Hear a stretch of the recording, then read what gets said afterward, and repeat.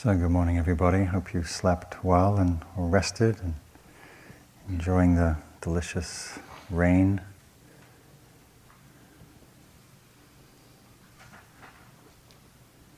One of my favorite comic strips is called Bizarro, and one of their cartoons, they had a depiction, and it was a picture of a guy sitting on a stage meditating with spotlights on him and 3 judges.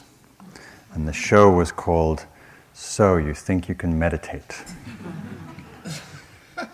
Coming to cable near you. The next reality show will be a meditation retreat. So it's an interesting question. So you think you can meditate? Well, in retreat we get a lot of opportunity and time to explore that question. What is meditation?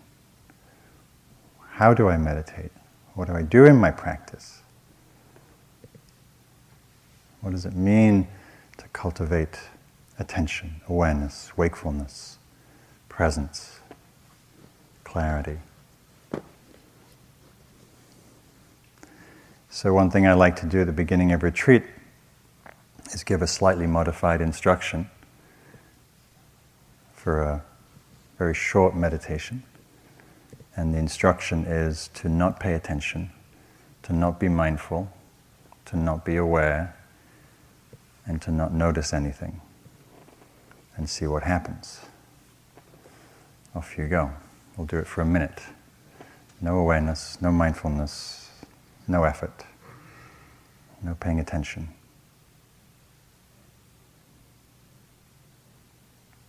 See what happens.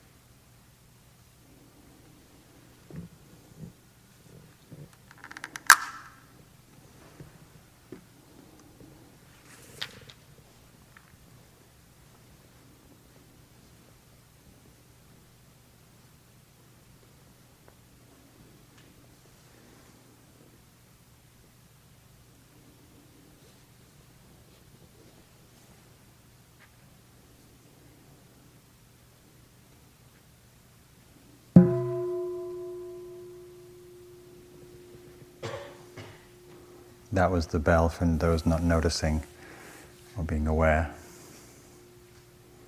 So what do you notice when you don't try to be aware, don't be mindful, don't struggle to pay attention? Anybody like to say? What do you notice? Do you notice anything? Anybody? I wasn't paying attention. You weren't paying attention. So something was noticing that you weren't paying attention. What else? I heard some. I got very sleepy. You got very sleepy. Okay, so you notice sleepiness. What else? Easier. Easier. Yeah, what was easier about it? Well, I wasn't focused, so I just looking around. Uh-huh. So you weren't focused, looking around, Just, but you were present. mm-hmm. Uh-huh. I did notice my breath more. You notice your breath more? Uh-huh. Yeah, great. What else? Yes? I found it more difficult. More difficult? Yeah. Uh-huh. How so? Because I kept getting interrupted by presence. You kept getting... So presence kept reasserting itself. What do you know? Quite effortlessly. Anybody else? Yes? I found myself straining to not pay attention. Straining to not pay attention. Yeah, so notice straining. Sometimes we strain to pay attention, sometimes we strain not to pay attention. So that's an impossible task we just gave you. It's impossible not to pay attention. It's impossible not to be aware, right? Unless you're dead. The nature of our mind is awareness, and awareness is always present to some or many things. Right? So since since the essence of mindfulness is awareness, this is the good news. Right? You can sit here, relax, do nothing, don't make any effort, and things will be noticed. Right? Maybe sleepiness, maybe breath, maybe tiredness, sounds, stillness, presence, boredom, joy. Right? That's the nature of our mind and our practice, is to simply be present to the unfolding nature of experience, which is not that difficult, but also not so easy. So part of meditation practice is looking and exploring what interferes with that simple presence that naturally reasserts itself. We go off on long trains of thought. We're taking vacations in Italy, and we're skiing in Tahoe, and we're struggling with our boss at work, and we might go for 2, 5, 10 minutes.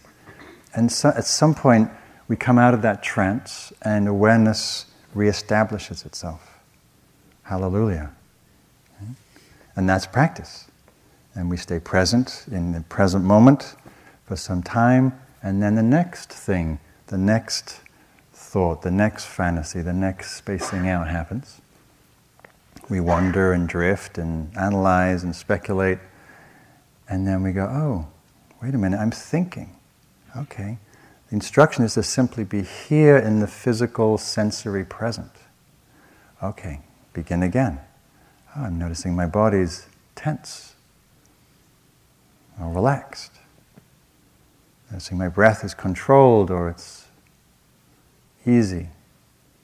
Noticing the gentle sound of rain or sniffles.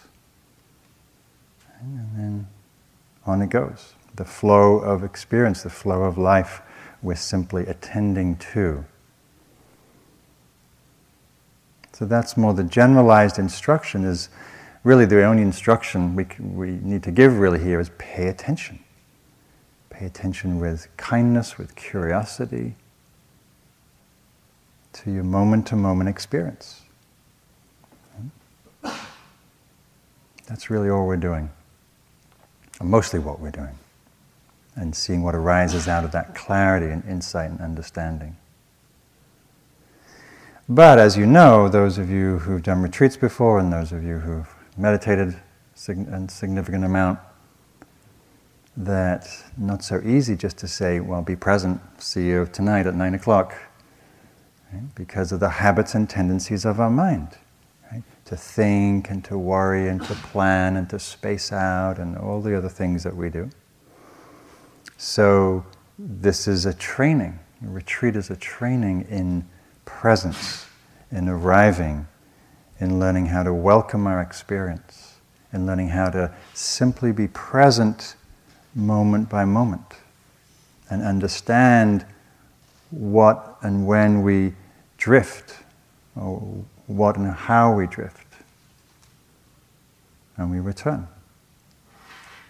So in the first day or two of practice, because our minds are often so busy, so restless and scattered, because of the busyness and complexity of our lives, in the first day particularly, we just want to encourage a sense of arriving and gathering and steadying that often scattered attention. Yeah, so we'll mostly be orienting you to pay attention to the physical body, the sensations of sitting, the sensations of walking, the sensations in movement, the sensations of breath, the awareness of sounds, right? Just simple, physical, present moment experience as the tether and the anchor so we can stay more grounded and present because of the strong tendency not to be here, not to dwell right now, to drift into mental realms, past and future.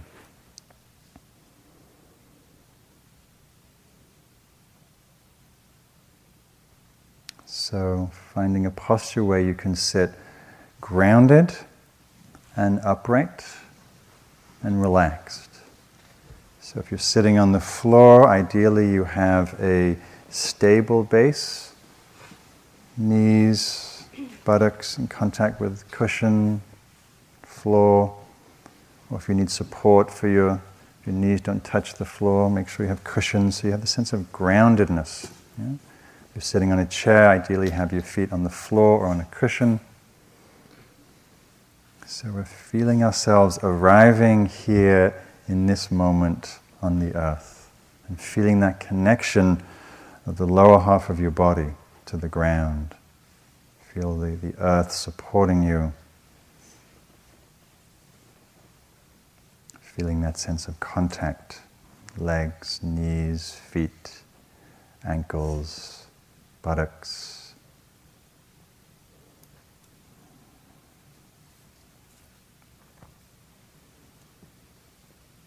And the Buddha talked about establishing awareness of the body, mindfulness of the body, mindfulness in the body, knowing body as body.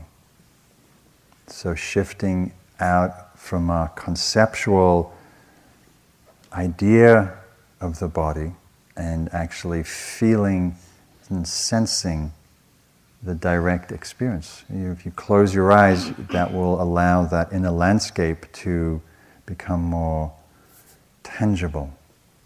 Close the eyes, turn the gaze of attention inwards, feeling the sense of the body. What do you notice as you turn that gaze inwards? Maybe you notice the heaviness and the contact of the body with the ground. Maybe you notice the energy of the body, the lightness, or the vibration.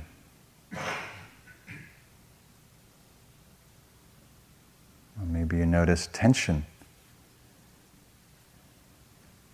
in the jaw, in the belly, in the shoulders. And so inviting any areas of holding to relax if possible, around the eyes, jaw, hands, diaphragm.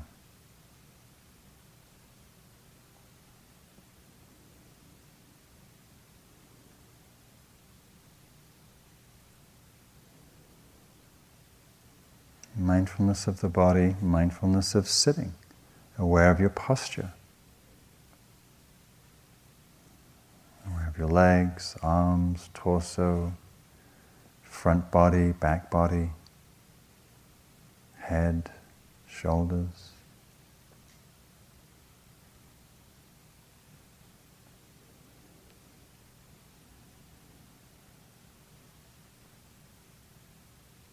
The body in this moment is like this. So with mindfulness, we're cultivating a non-interfering attention. We're not trying to fix or improve our experience. In this case, the body. We're simply noticing, feeling, allowing, sensing that experience exactly as it is.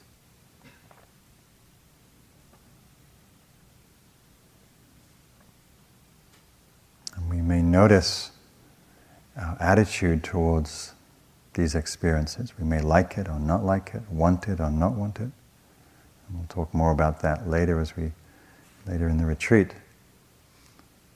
But for now, mostly orienting towards what is here right now, in the body, sitting, sensations.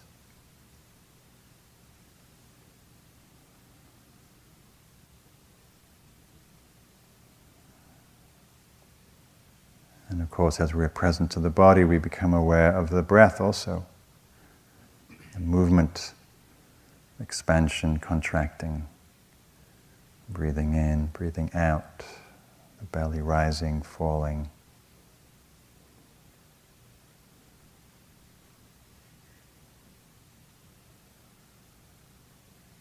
So as you're present to your physical experience of sitting, also attending to the sensations of breath.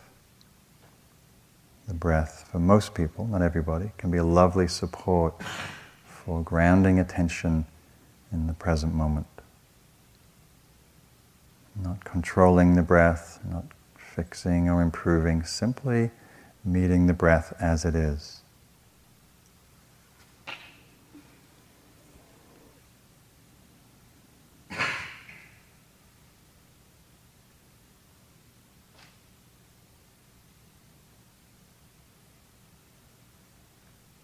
Where do you feel the breath most distinctly? At the nostrils, perhaps? Cool air coming in, warm air passing out.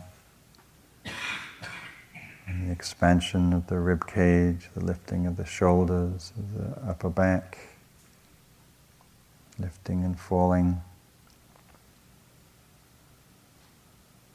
Or the moving in and out of the belly.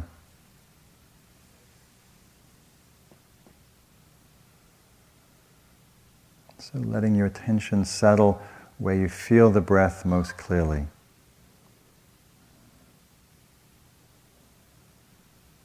And for some, you may choose to simply be present to the whole cycle of breath, from the nostrils to the belly.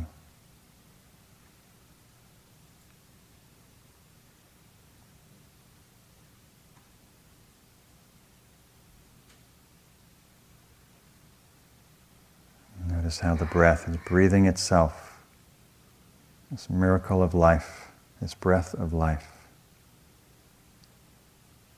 At times we can feel gratitude for that simple process of respiration, keeping us alive.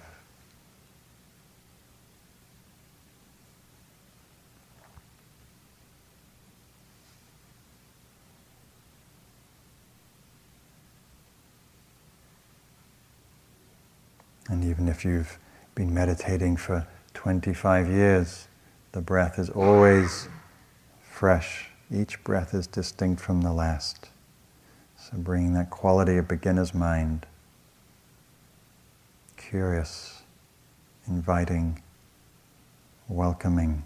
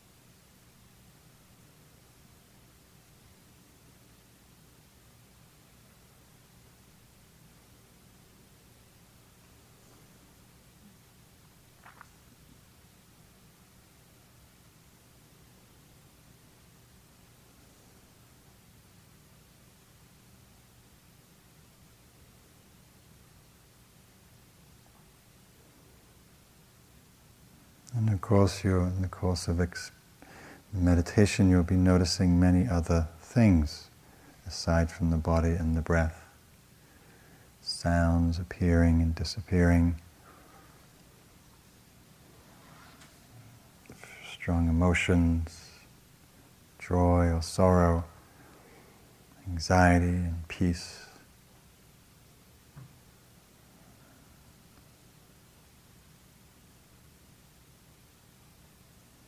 Other sensations in the body of discomfort, aches and pains. And for the most part, we're simply acknowledging these things as they arise. And to support the steadiness of attention, I invite you to primarily stay present to the sensations of breath, sensations of the body sitting,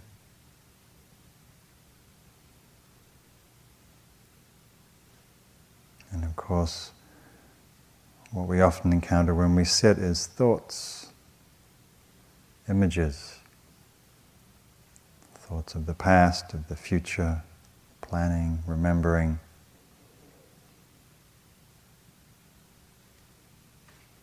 So each time you notice that you've been lost in thought or thinking's happening, that itself, that recognition is a moment of mindfulness.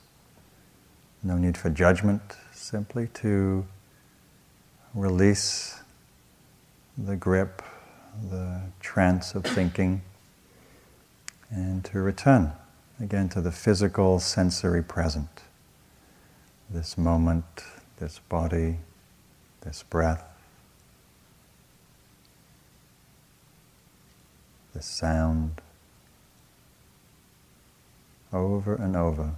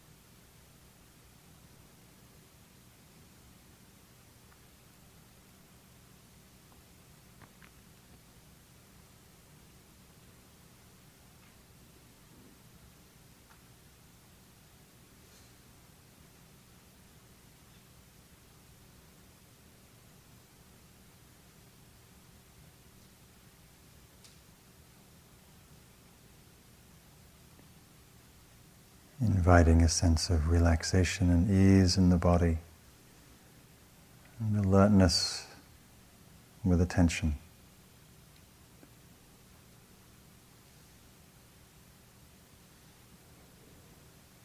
If you notice that the attention is wandering a lot, there's a lot of thinking, which is quite natural. It may be helpful to use a soft mental note of in on the in-breath, out on the out-breath. Keeping that note a whisper in the mind, but that can help bring a little more focus.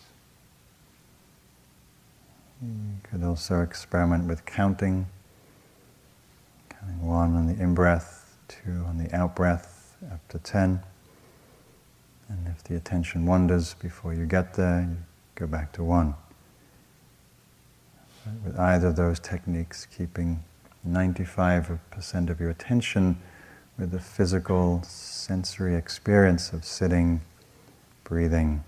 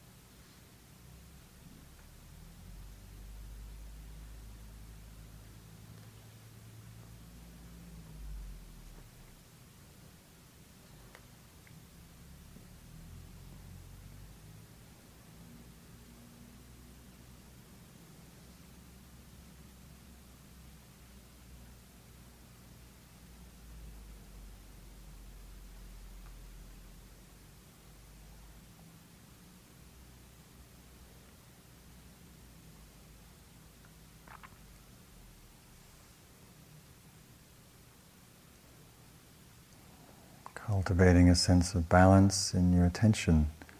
If it's too loose, too slack, we tend to space out, go sleepy. If it's too tight, too forced, we tend to get tense. So relaxed alertness.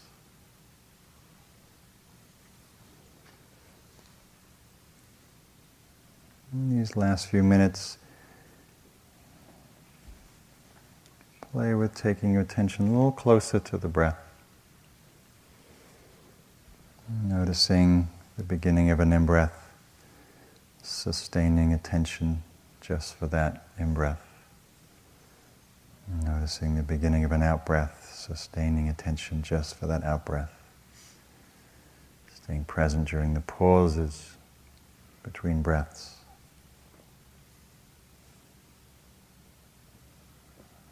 Remembering to be receiving the breath, not doing the breath.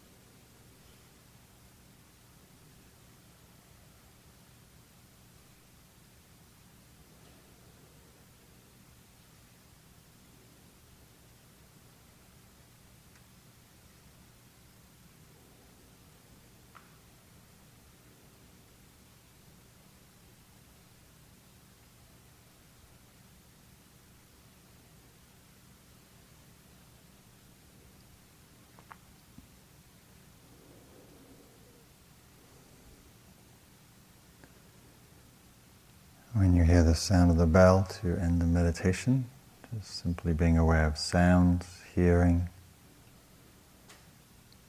in your own time, opening your eyes and moving your body. And at the same time, not losing that sense of mindful awareness. So whatever happens here in the sitting, post-meditation, equal grounds for awareness.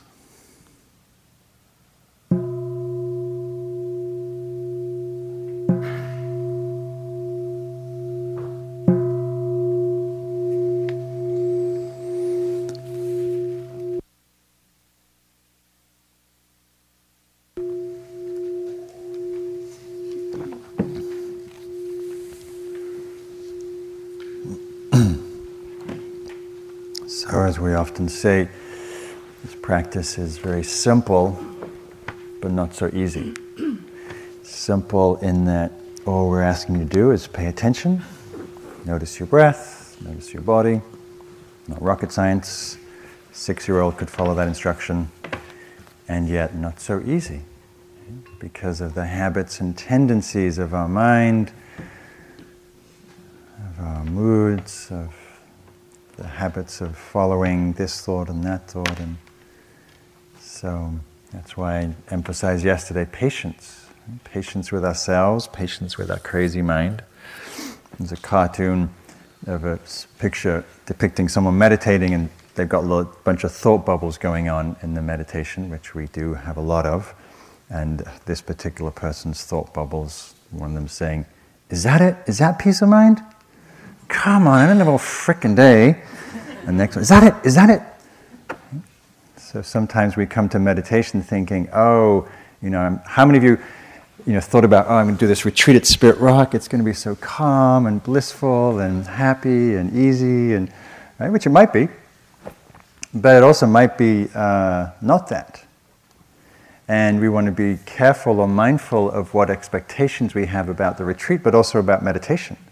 Because we live in a culture that has this very skewed view of what meditation is, right? Front cover of Time magazine, there's an issue on mindfulness last year, and the woman's meditating, blissed out, happy, And that can happen, for sure. We can access lots of states of clarity and calm and bliss. But that's not the point. Right? And we confuse meditation with getting peaceful or getting happy or a certain blissful state. Right? And of course we love that when it comes, but that's the point of practice, this particular practice, is not about creating and cultivating and manufacturing and orienting towards a particular state like peace or happiness, but being present to the state that is here, being present to the conditions that are happening, right? Which is a very different orientation. It may not be the one you want, but this is what we're doing here. How to be present to what is going on rather than what I want to have going on, right? And what the irony or the paradox of that is, the more that we can actually be simply present and allowing and inviting of what is here, the more likely we will access those states of ease or calm or peace or well-being that we're actually seeking. The more that we strive and tighten to get those states and resist everything else that's getting in the way, like our knee pain, our worries about work, or our heartache, the less likely we'll be at ease in ourselves, in our hearts, in the moment. So, and so we use, as I said in the first day or two, the body and the breath as our training vehicle. Right? There's nothing particularly special or holy about the breath, except it is amazing that it keeps us alive. And it's a wonderful place to know, to track when we're present and when we're not. Right? And if you only caught 1 or 2 breaths out of 10 or 100, you're doing all right. We follow a breath or two, and for most people there'll be some spacing out, and we come back. And okay, this time. God, why am I always so tense? God, I'm really uptight. I need to do therapy. I don't know, I should go to therapy retreat. And we're off again. What's for lunch? And we're off again. So we're noticing all these habits. We're like this little wandering young Labrador puppy that's sniffing and curious and all over the place. And we're just inviting over and over, here, here, just this, just now. What is here? Can I know this? Can I be with this? Can I allow it? You know. So after the morning instructions, there'll be time for questions. So I want to make space this morning just to see if there are any questions about being here on retreat, being in the silence, any questions about the instructions that we gave last night or this morning, meditation questions. So we really invite your participation because the more engaged you are, the more questions, the more we can have interesting discussions. We will have time. You will have group meetings twice over the course of the retreat where you'll meet with Harry or I. So there will be chances to talk to us individually. Every other day you'll have a group meeting. But just curious this morning, any questions, any comments about your practice or about the retreat? Yes, please. Kelly, you mentioned eye contact in the context of celibacy. I'm wondering, is eye contact generally something we should be avoiding in general, or only in that context? The question is about eye contact, and I recommended that to not intentionally engage in eye contact here. Did you mean something we should avoid in our life in general, or just here on the retreat? No, here on the retreat, a lot we really want to protect each person's solitude, and when we go out and we connect with somebody else's eyes intentionally, there's a kind of pulling on that person. There's a kind of sometimes a loss of aware presence of ourselves. So just to support each other's solitude, we do encourage that you don't make intentional eye contact. Of course, if you cross somebody's eyes, you don't want to freak out about it and turn it into a big issue, but not to intentionally do that. And that we tend to do that. That's how we seek support, solace. Somehow that's how we validate ourselves, as if somebody will look at us. And that may be a wonderful thing about our lives, is that we can make contact that way. But this is a different kind of a well-being that grows in solitude, that doesn't depend on whether we're making contact with somebody. So that's why we encourage it. Which may feel a little strange when you're sitting at a dining table with 10 people you don't know and no one's looking at each other. And that's also part of just getting familiar with the form, and over the time, particularly if this is a new form for you, that becomes somewhat normalized after a while. So it can feel a little awkward. You sit down, there's someone right in front of you. And just notice what happens in that space, whether it's awkwardness or shyness or discomfort or giggles or whatever. It's all grist for the mill. So you'll find that settling in, it's not just settling into our minds and bodies and the present moment, but it's also settling into the retreat culture, which for many of you may feel weird. And so there's lots of different reactions that you might have, and we just include those in our practice. And it can certainly look strange when people start walking slowly. We'll do walking meditation in a minute, and everyone's walking slowly. And if you're not familiar with seeing 100 people walk slowly, eyes down, it looks like the Night of the Living Dead. And it can, when we're not engaging in that social contact and eye contact, then we tend to be more internal and somewhat withdrawn a little bit. So it can look a little dour or a little serious. The point is not to be dour and serious. The point is to be present with your experience. So just notice what ideas the mind makes up when it perceives a lot of people doing a certain thing. Because we actually have no idea what's going on for people. Other questions about your practice, meditation, silence, retreat? Yes, please. I'm a newcomer to meditation. Are we saying when we go back home, we're going to devote half hour, 45 minutes, practice meditation, and that the rest of the time do what we normally do? Or are we going to do everything we normally do and apply this practice during that time? Well, ideally both. Ideally both. The point is, meditation has innate value in and of itself, in that it's a place that we rarely have in our lives where we're secluded from stimulation, and we have the luxury of turning that gaze inwards to really being with, studying, understanding our inner mind, body, heart experience, and cultivating qualities of attention, presence, concentration, kindness, etc. Which it's a beautiful training for the mind and heart, but the point isn't for that to be an end in itself. The point is to live these qualities of wakefulness and kindness and presence and understanding and insight and freedom. So we have the laboratory of our sitting meditation, and then we have the other 16, 17 hours a day that we're awake and living and working and relating. And so the idea is we're bringing that same principle, those same practices, qualities, attention, awareness, mindfulness to everything that we do.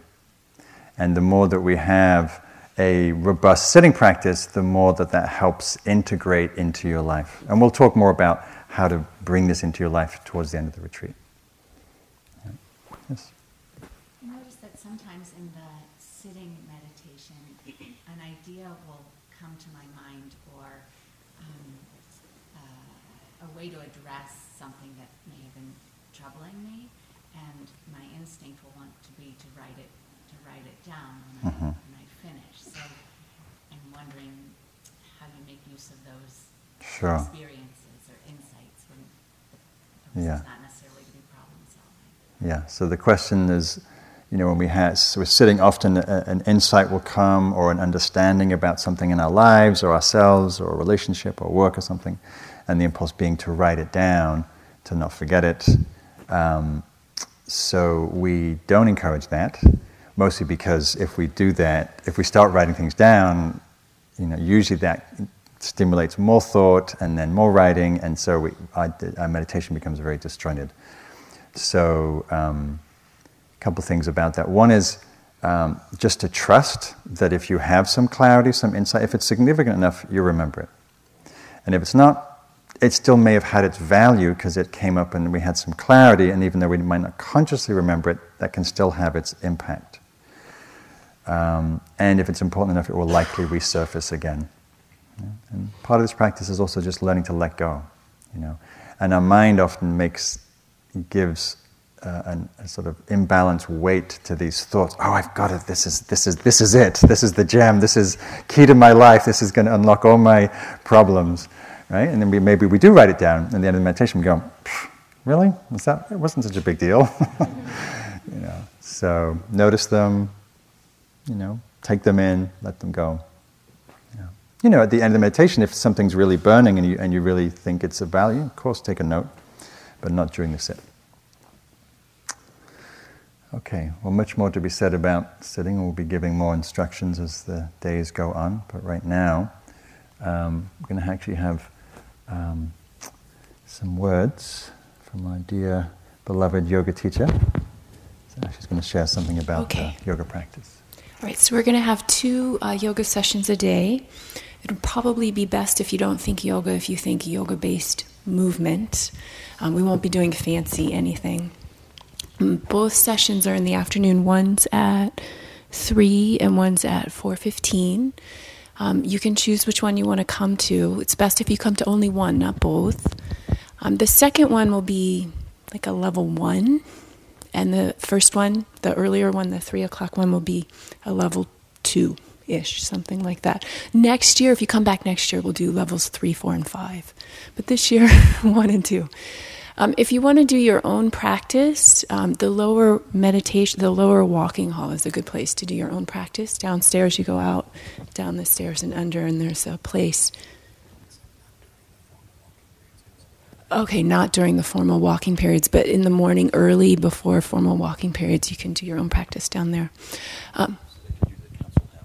Or the council. Oh, the council house is lovely to do your own practice. I've done that.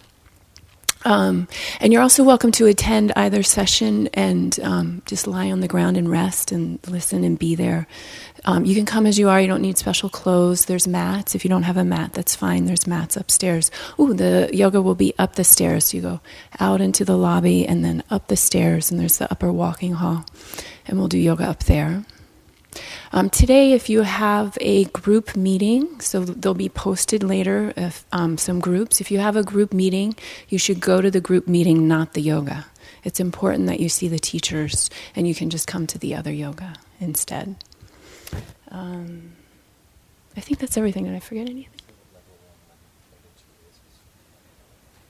Level 1 will be if you're unfamiliar with yoga, or you are physically challenged, or you just want to be really quiet. And level 2 will be a little bit more than that. I don't know. I was feeling mixed about saying levels, because then like who's what and who's better. But just the second one will be the level 1, which is a little more gentle. And the first one will be a little less gentle, but see, that's weird too. Because they'll both be gentle. Just pick one of them, you'll be fine. You'll be fine. Oh, and then today, during both of the sessions, I'll go over posture. So bring your posture questions, and I'll go over posture a little bit for us.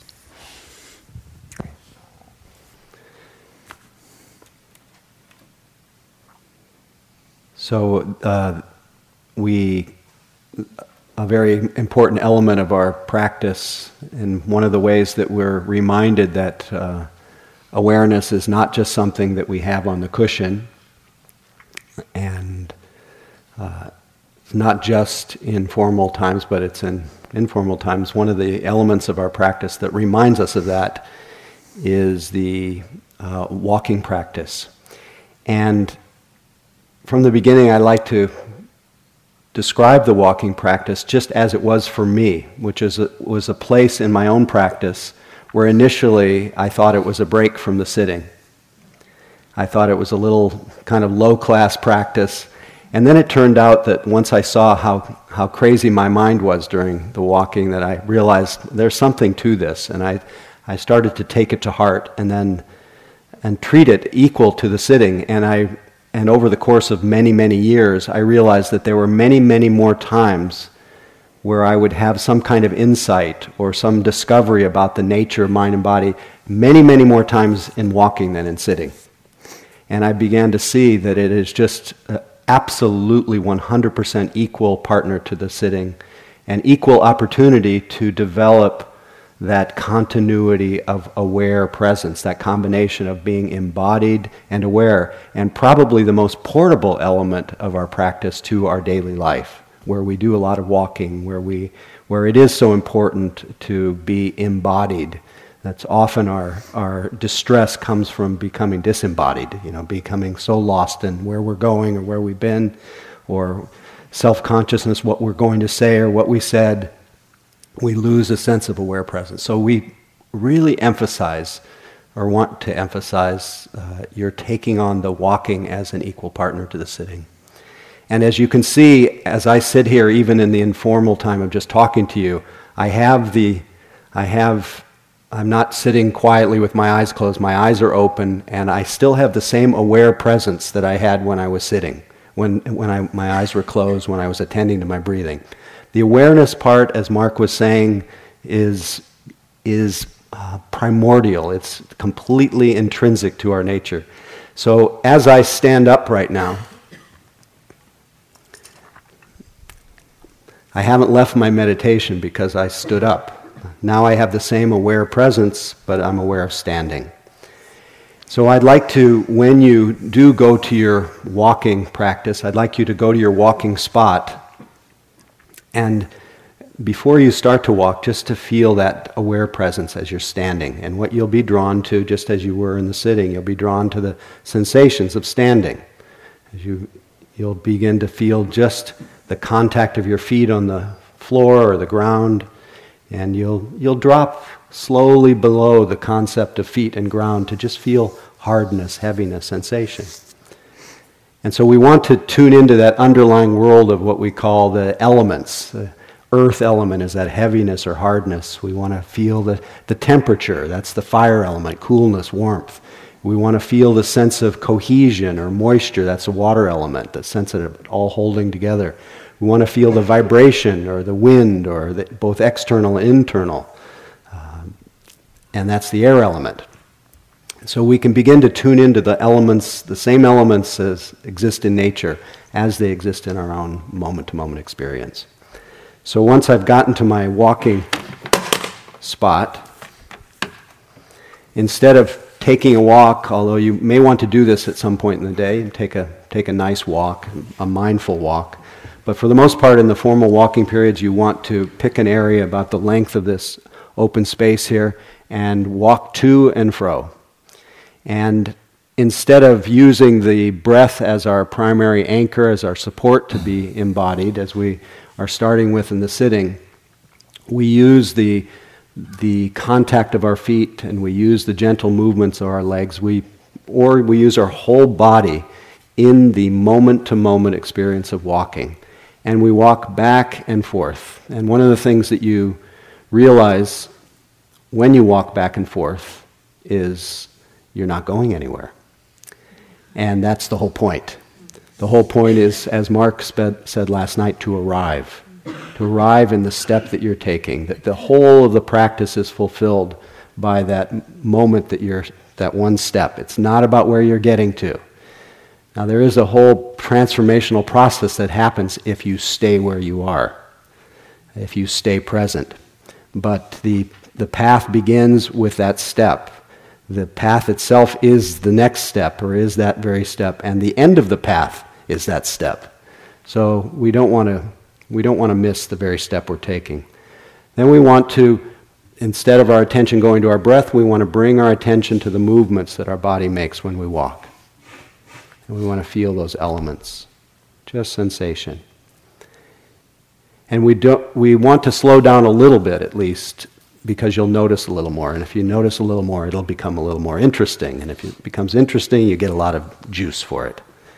So if you walk too fast and you just zoom, you'll go right into your usual mental habit of planning your escape or planning whatever it is that's doing whatever you normally do with your mind. So we want to be able to both notice those little mind movements, those things that we do with our mind, but we want to walk at a pace that we can stay interested, that we can stay relaxed, that we can stay in balance. You know, if you try to walk too slow, you may teeter from side to side. So relaxed, interested, attentive, and balanced. And each person will find that balance, that relaxation, that attentiveness, that interest in their own speed, in their own way. So don't turn slow into a religion. And then impose something on yourself that then feels like a straitjacket. Because then you'll start to have what we call a multiple hindrance attack. You'll want to get out of here.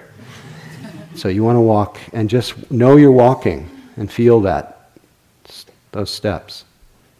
Not going anywhere, really. And you want to be also aware of your body turning around. So that there's no break. In fact, there's no break throughout the entire day in the continuity of your noticing.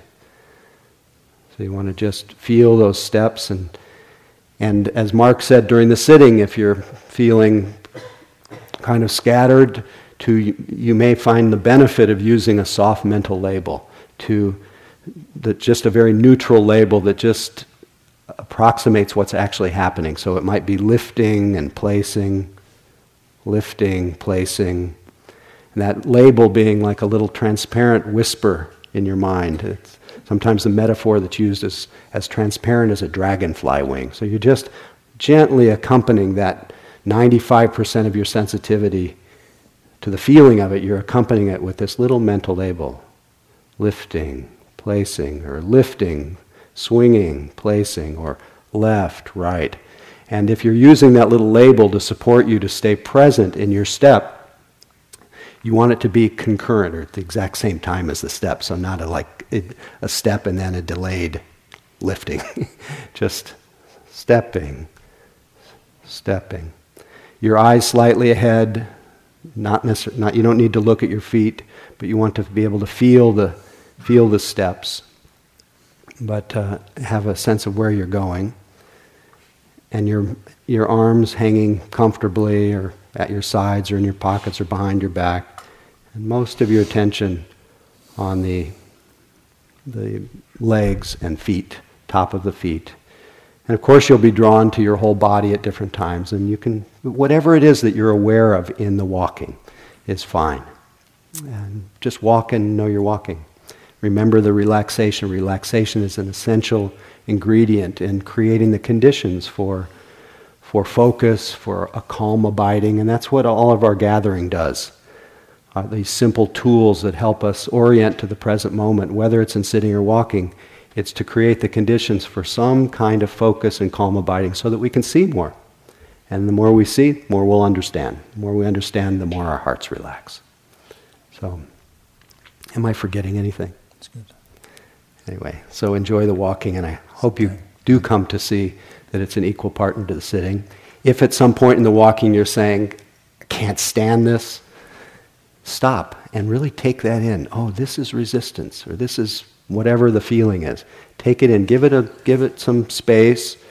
Once you attend to that a little bit, it'll free you up to walk. But if you try to pretend you're loving it when you're not, you'll just start to feel more and more tense. So give it some attention. It's just a mental state. You'll have all kinds of them. And then once you've given it some attention, go back to your steps. So just to reiterate where the walking spaces are, since it's raining, it's lovely to walk outside in the rain, but if you walk down these stairs here, that's to the lower walking room. There's stairs in the foyer up to the upper walking room. You're welcome to walk in the hallways of the residence halls, but there's lots of lovely, the road here, and there's also trails. You can walk up and down. They're a little muddy right now, but if you like plunging through puddles, it's really delightful. And just another reminder not to limit the mindful walking to the formal walking periods, but every place you go.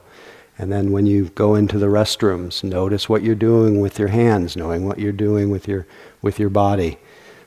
Eating, we'll talk more about that later, but every element of the day is an opportunity, because that's aware presence follows you nearer than your breath. So enjoy this day of practice. A pleasure to be with you already.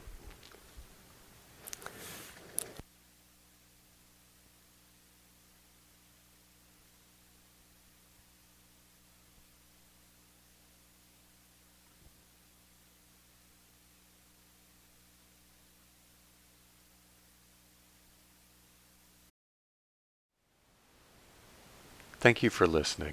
To learn how you can support the teachers and Dharma Seed, please visit dharmaseed.org/donate.